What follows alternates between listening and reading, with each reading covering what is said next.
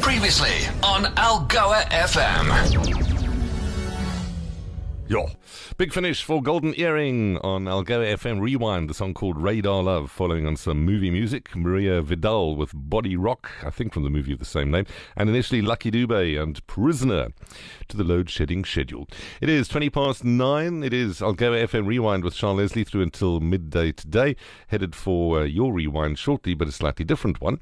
Words that we would like to be hearing this man say again on the radio in the not too far distant future. Good morning, Roland Gaspar. Good morning, Charl, Leslie. Nice to be with you on the via the telephone through the studio. Yes.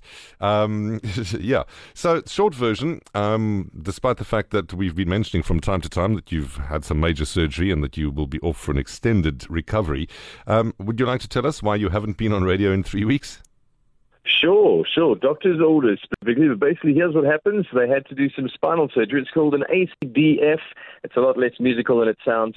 And what they do is it's called an anterior cervical discectomy infusion, where they go anterior means the front. So they have to go into your spine through the front of your throat. So basically, they kind of cut your throat and pull your head off your neck and take the disc out, you know. But that's not all. They then take a titanium cage and slide it in where the disc used to be. And so now I have I'm not a metal head, but I'm a metal neck at this point in time. So it all sounds fairly simple when the neurosurgeon says it, but it's a fairly invasive process. And one thing I've learned from this is that, you know, all of us have a friend, or you are the friend, who's had some sort of spinal surgery, and my respect for them has gone up 1,000%, because although it's highly effective for curing things like the disc, the nerve pains and things and all that, it's quite a process to come back from these big surgical procedures. So everyone who's gone through it, you have my leveled up respect. Yeah. So the situation currently is you are at the end basically of, or nearly at 3 weeks, because your surgery was Tuesday the 2nd of May. And right. The recovery for this is what, 4 to 6 weeks? Yeah, they say it's a 6-week process, but fortunately, in terms of being able to move around and travel and all those, 4 weeks is a good mark of which to do that. So it's a 4-week sort of lockdown at home kind of scenario, and so I'm recovering at home. I feel like the dog in Family Guy, you know, with a cone around his head, you know. Because you've got a serious what is it, brace? Yeah, I've got to wear a brace all the time. It's a soft one, fortunately, but you wear it all the time. It starts off really having your head up, and then it reminds you to kind of guide your neck muscles so they kind of re-strengthen, to cope with the new disc situation. We've got that the titanium little cage they slid in between the two vertebrae. So it's a process of strengthening the muscles and nerves and everything, or the muscles and bone and everything, because the bone is grafting. You said I'm just about 3 weeks in, so they say it takes 3 weeks for the bones to graft together with that little steel cage that goes in between them, and then that's why it's a fusion. The two bones become one with the cage holding them together.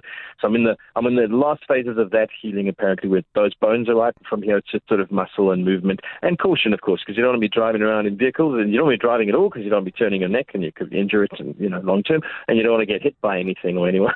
A little bit of a jolt at this sensitive stage, not a great situation. However, the healing is going well. There's the new aches and pains, the nerve pain that caused the situation in the first place is resolved. So that's really great. These surgeons are really amazing what they can do.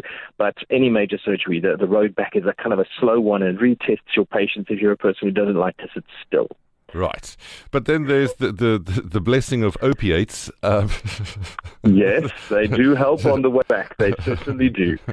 Roland is up to his eyeballs in opiates. There you go. And, when you leave the hospital, they give you this box full of them, and you go, okay, well, the nerve pain is gone. This is great. And then a few days later, you're like, why am I feeling all this pain? And then my girlfriend says, well, you haven't really taken your pain meds.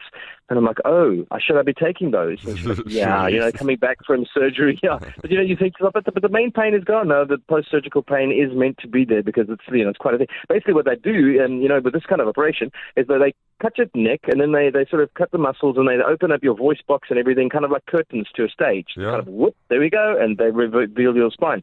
So afterwards, all these pains in the neck and throat and everything, I was like, why am I got so much pain?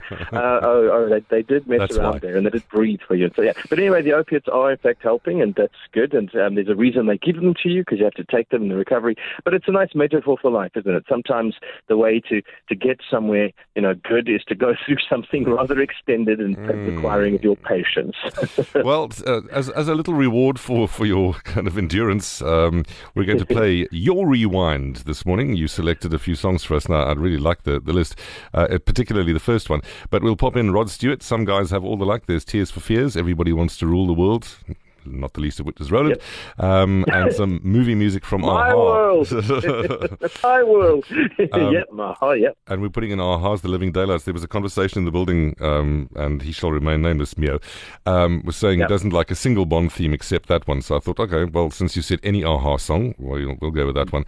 But the song that you're starting with is the one that I want to ask you about. The group is called One More Time. The song is called Highland. As soon as it starts playing, people will recognize it, I'm fairly sure. A fairly obscure choice, though. Yeah, it's one of those ones where it's not the band themselves, although quite an interesting story. I mean, the second generation ABBA, as it were, one of the band members is Benny Andersson's son, so it's a sort of the prodigy of ABBA, as it were. So one more time, Swedish, yeah, I know. But having said that, the song, just the strident musicality, it's very anthemic. It's powerful. I mean, it could go on any playlist, whether it's your exercise playlist or your motivation or whatever. Probably not sort of romantic date night with the candles. But having said that, everything else about it is really big and powerful and massive. But yeah, not the most mainstream of songs, but when you hear it, you'll go, oh yeah, that one. And it's always stuck with me, that sort of strident, powerful, positive instrumentation, yeah.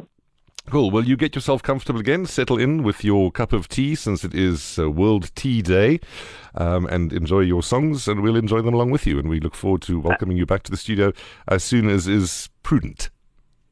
Thank you so much, Charl, and thank you to absolutely everybody who has been concerned and checked in and been thinking positively, with me in this process. Really appreciate all of you, absolutely to the max. Appreciate the call as well. Cool.